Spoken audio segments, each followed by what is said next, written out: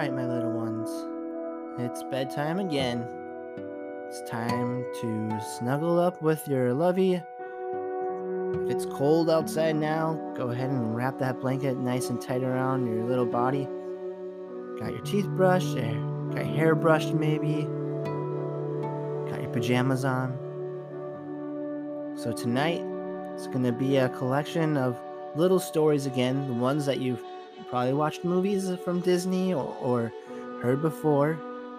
But again, each story, even though it may sound the same, even if it has the same title, they're always told just a little bit different. And when you mix them together with all the ones that you heard, it makes a new story on top of it. And so that makes it really pretty special. So, before we start, let's take a deep breath.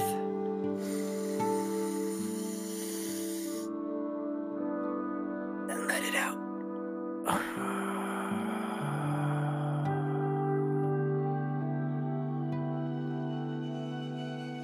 All right, let us begin.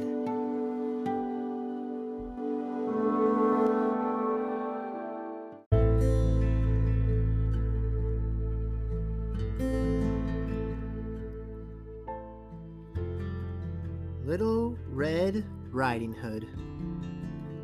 Once upon a time, there was a young girl who lived with her mother. She was sweet and kind and liked to believe in the good in everyone. Her grandmother, who loved her the most, sewed a red hood and jacket for her.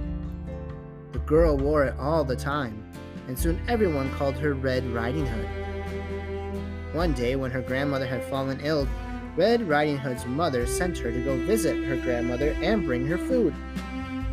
She packed a basket filled with cake and wine. "Be careful, Red Riding Hood. Don't stray from the path through the forest," her mother warned. "I won't, Mother," Red Riding Hood promised. "If you go into the woods, you could trip and fall and break the glass. Then your grandmother will have nothing." "I will stay on the path, Mother," Red Riding Hood said. Red Riding Hood set off and stayed on the path, walking quickly but steadily through the forest. After some time, she came upon a wolf who stood alongside the path. "Why, hello, little Red Riding Hood. Where are you off to in such a hurry?" the wolf asked. "To my grandmother's. She is sick," Red Riding Hood said, but she kept walking. "And where does your grandmother live?" the wolf asked. "Along this path. I'm halfway there. Her house is in the clearing below the oak trees." "Why are you in such a rush? It's a beautiful day. I bet you haven't even noticed the lovely flowers growing alongside the path. Surely your grandmother would want some flowers to brighten her day." Red Riding Hood stopped. She looked to either side of the path. There were indeed flowers in every color she had ever seen or imagined. Red Riding Hood knew grandmother had been spending all day inside. She would appreciate some bright flowers to help her feel better. Red Riding Hood decided to pick only a few flowers. Then, if she just quickened her pace, she could arrive at grandmother's on time. The wolf, of course, had other motives. He saw this lovely little girl and couldn't help but think about how delicious she would be to eat. But a meal of her grandmother, too, now that would be the finest feast he had in ages. While Red Riding Hood ambled through the wildflowers, the wolf raced ahead along the path.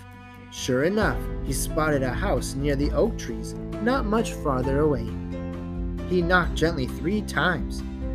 "Is that you, little Red Riding Hood?" a small voice said from inside. "I am too weak to answer the door. Please unlatch it and come inside." The wolf opened the door and walked into the grandmother's bedroom. Before she could manage a scream, the wolf swallowed her whole. After one loud belch, the wolf quickly put on the grandmother's nightgown and nightcap and climbed under the covers. While Red Riding Hood searched for flowers, she kept seeing blooms before more beautiful than what she had already seen a little bit ahead of her. Soon she was deep into the forest. "Oh no," she thought. "I am very late to visit grandmother." Red Riding Hood gently tucked the flowers into her basket and hurried back through the forest, finally finding the path. When she arrived at her grandmother's house, she was surprised to see that the door was already ajar. "Grandmother, it's me. It's Little Red Riding Hood." "I'm in here," a raspy voice answered. "I brought you cake and wine and flowers, Grandmother," Red Riding Hood said. She stopped at the edge of her bed. Her grandmother had pulled her cap over her face and looked very strange. "Why, Grandmother, what big ears you have!" "The better to hear you with, my dear." "Why, Grandmother, what big hands you have!" "The better to grab you with, my dear." "Why, Grandmother, what big teeth you have!" "The better to eat you with, my dear." The wolf leaped out of bed and lunged at Red Riding Hood, swallowing her whole. Soon after Red Riding Hood was eaten, a hunter passed by the window of grandmother's house. He saw the silhouette of the wolf on the bed and thought it looked very strange. He walked through the open doorway and saw the wolf sleeping on grandmother's bed. "Finally," he said. "The hunter had been tracking this mischievous wolf for years. Here is my chance to get you once and for all." He was ready to take aim and shoot the wolf, but then he realized that it might not be too late to save the old woman. He took out his knife and sliced open the sleeping wolf. "Thank goodness!" Red Riding Hood cried as she gulped the fresh air. "It was frightening in there." The hunter helped free Red Riding Hood and her grandmother, then filled up the wolf's belly with large rocks. When the wolf woke up, he saw the hunter, child, and grandmother staring down at him. Now, honestly, if you had your stomach cut all the way open and people came out and then your belly was sewed back up, you really think you're going to sleep through that? I don't think so. But it's a fairy tale, so we'll keep going. He stood up and tried to run at them, but the rocks inside him were so heavy that he collapsed on the floor, dead. The hunter skinned the wolf and kept the pelt as his prize. The grandmother enjoyed her cake and wine and regained her strength. Little Red Riding Hood returned home safely and promised never to stray from the path again. The end.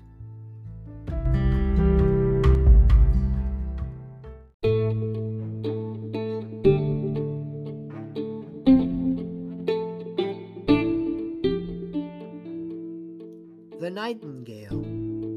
The Emperor of China had everything he ever needed or wanted. He had the most expensive clothes to wear, the finest art to admire, and the most beautiful treasures to show off. A soldier in his court returned from a trip and told everyone about the most beautiful song he had heard. When the nightingale sang, "It took my breath away," the soldier said. The emperor didn't believe him. His things were always the best, and this time would be no exception. "Did it sing more magnificently than the loveliest voice in my court?" The emperor ordered his most accomplished singer to sing her prettiest song. "Yes, this bird's song was ever more magnificent," the soldier said. "Did it sing more beautifully than my prize bird?" The emperor ordered his servant to bring his best bird from his aviary to sing for the court. "Yes, this bird's song was even more beautiful. What is the name of this magical bird?" the emperor asked. "She is called the Nightingale." The emperor dismissed the man at once and demanded that he bring the nightingale to him. The soldier didn't know how to find the nightingale's home again. He asked everyone in the palace if they had heard of the bird. Only a maid who worked in the kitchen could tell him where the bird lived. They set out together. The soldier, the kitchen maid, and members of the search party traveled into the woods. They tread carefully, not wanting to miss the sound of the nightingale. "Listen over there," someone said in the search party.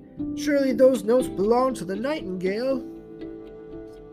"This is just the bleat of a young lamb," the kitchen maid said. They kept walking. "Yes, I hear it. That must be the sound of the bird near the stream," another said.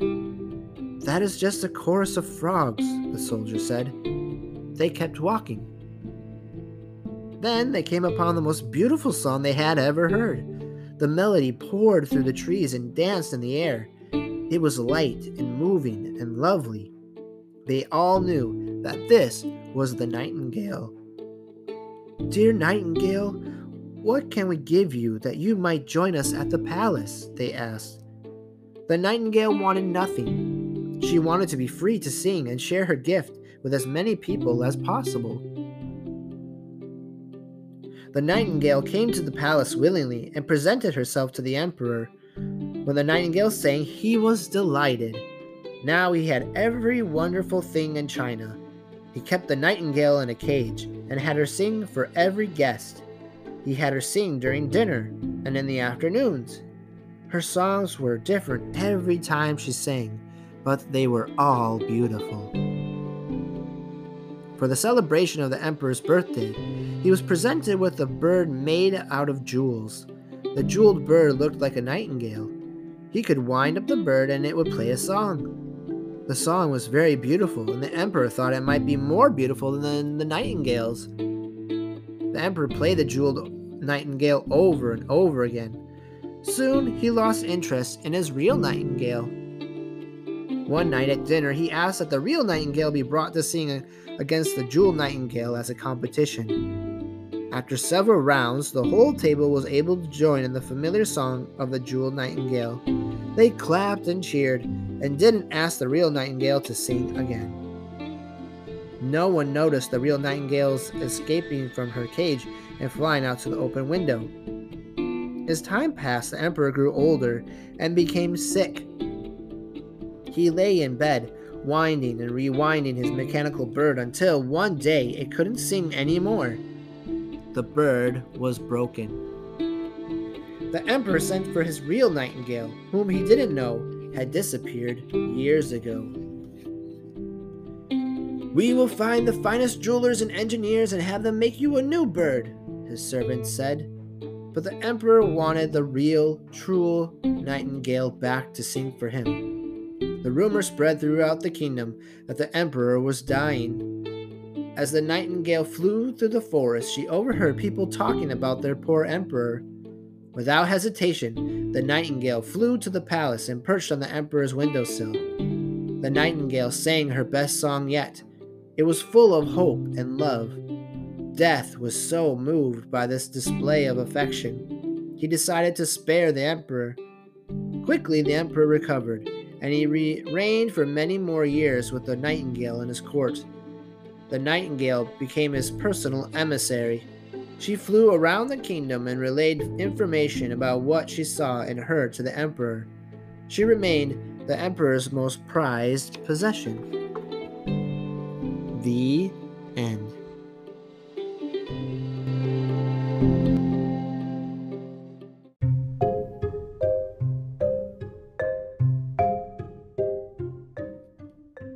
Rumpelstiltskin. A poor miller sat in the pub with his neighbors one afternoon, and they took turns showing off by telling tall tales. "I have the fastest horses. They win every race. My wife sings more beautifully than the finest birds in the sky." Not wanting to be beat by his friends, the miller boasted, "My daughter can spin straw into gold." They chuckled and gave the miller big pats on his shoulder. One of the king's young and impressionable stablemen was sitting at the next table, and he heard every word they spoke. A girl who could spin straw into gold? Surely bringing something as valuable as this to the king would get him into the inner circle of the court. The stableman rushed to the castle and told the king what he had heard. Indeed, the king was interested, and the next morning they strode to the miller's shop. The miller was quite shocked to see the king at his door. "This man tells me that your daughter has a gift," the king said. My daughter has many gifts, the miller said, frightened that he might say the wrong thing. No need to be modest, commoner. I hear she can spin straw into gold. The miller was taken aback. Before he could protest, the king sent his men to the back room. Take his daughter and bring her to the castle. I will test this gift of hers. All too quickly, the men had hold of the miller's daughter. She obediently followed them to their carriage waiting outside. At the palace, the king showed the girl to a large room with no windows. It was stacked from floor to ceiling with straw. Spin this straw into gold, he commanded. I will return in the morning to see that you are successful. If you fail, you will die. He shoved her inside, locked the door behind her, and stationed 2 guards outside. If she fails, you die too, the king said to the stableman, for wasting my time. The girl huddled in the corner and wept. What was her father thinking? She knew nothing of magic that could spin straw into gold. She knew this was her last night on earth. Tomorrow the king would come, see all the straw as he had left it, and execute her. But then a small man appeared out of thin air. Who are you? She asked between her sobs. I am here to help you, the small man said. I will turn all this straw into gold for you in exchange for the necklace you are wearing. The girl gladly agreed. She sat back and watched as the little man took a handful of straw, ran it through the spinning wheel, and turned it into fine strands of gold. When all the straw had been spun, she handed over the necklace, and the little man disappeared.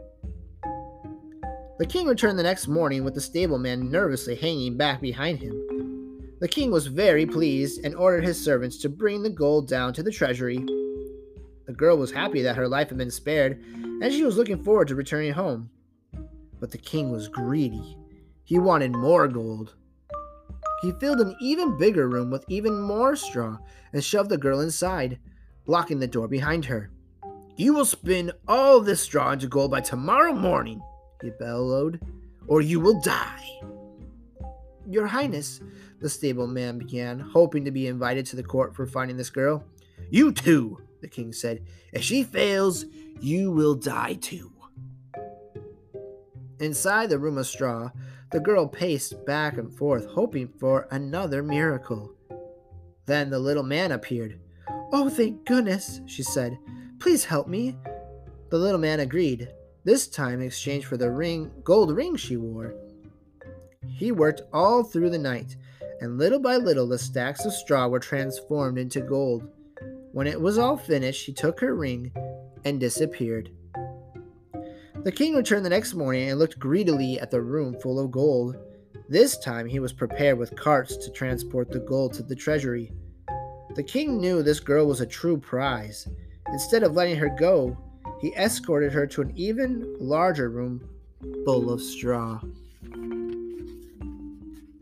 If you succeed in transforming all of the straw into gold, I will make you my wife. Right, like he's a real catch. I mean, he just threatened to kill her 2 times. Yeah, why would you want to marry a jerk like that? He shoved her inside and locked the door behind her. Also, he's very mean and he pushes her. Real men don't push their wives or their future wives. And you will become my most trusted advisor, he said to the stableman.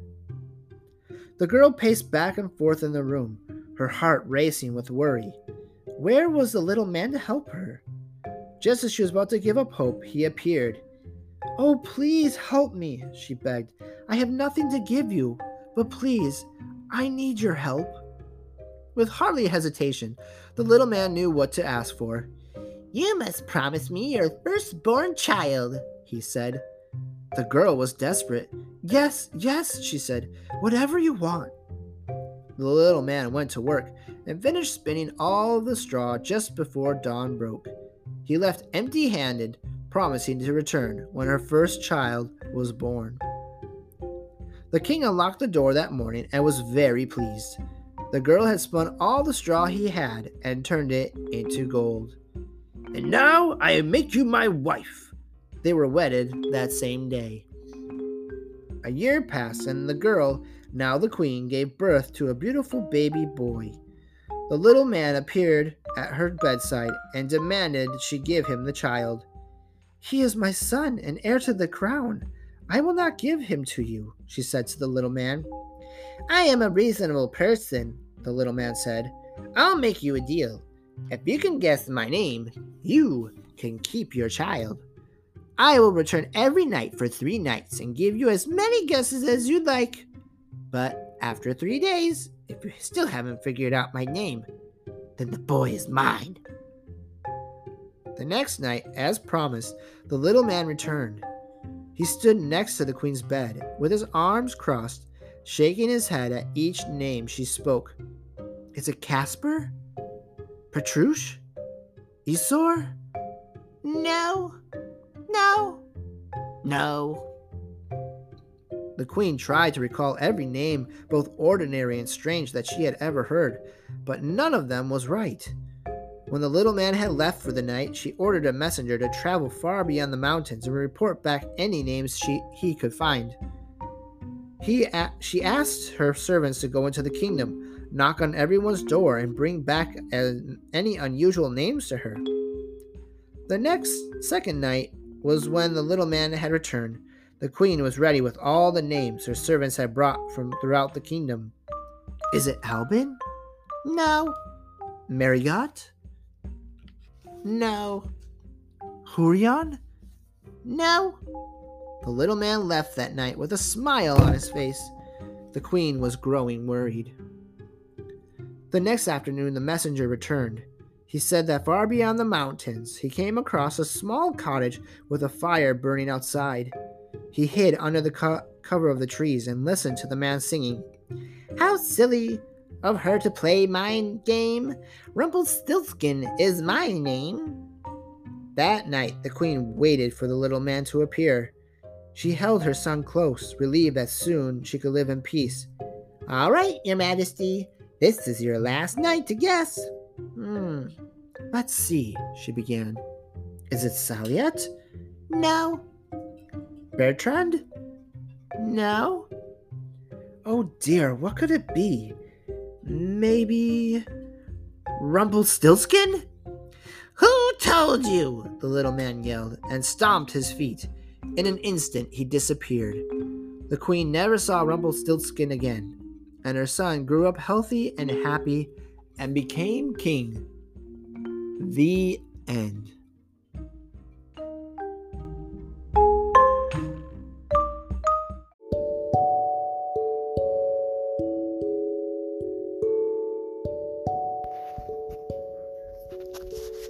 Alright, my little ones. That's it for tonight. Short, yes, but you got 4 stories, and that's pretty good. So, I love you. I'll see you in the morning. Good night.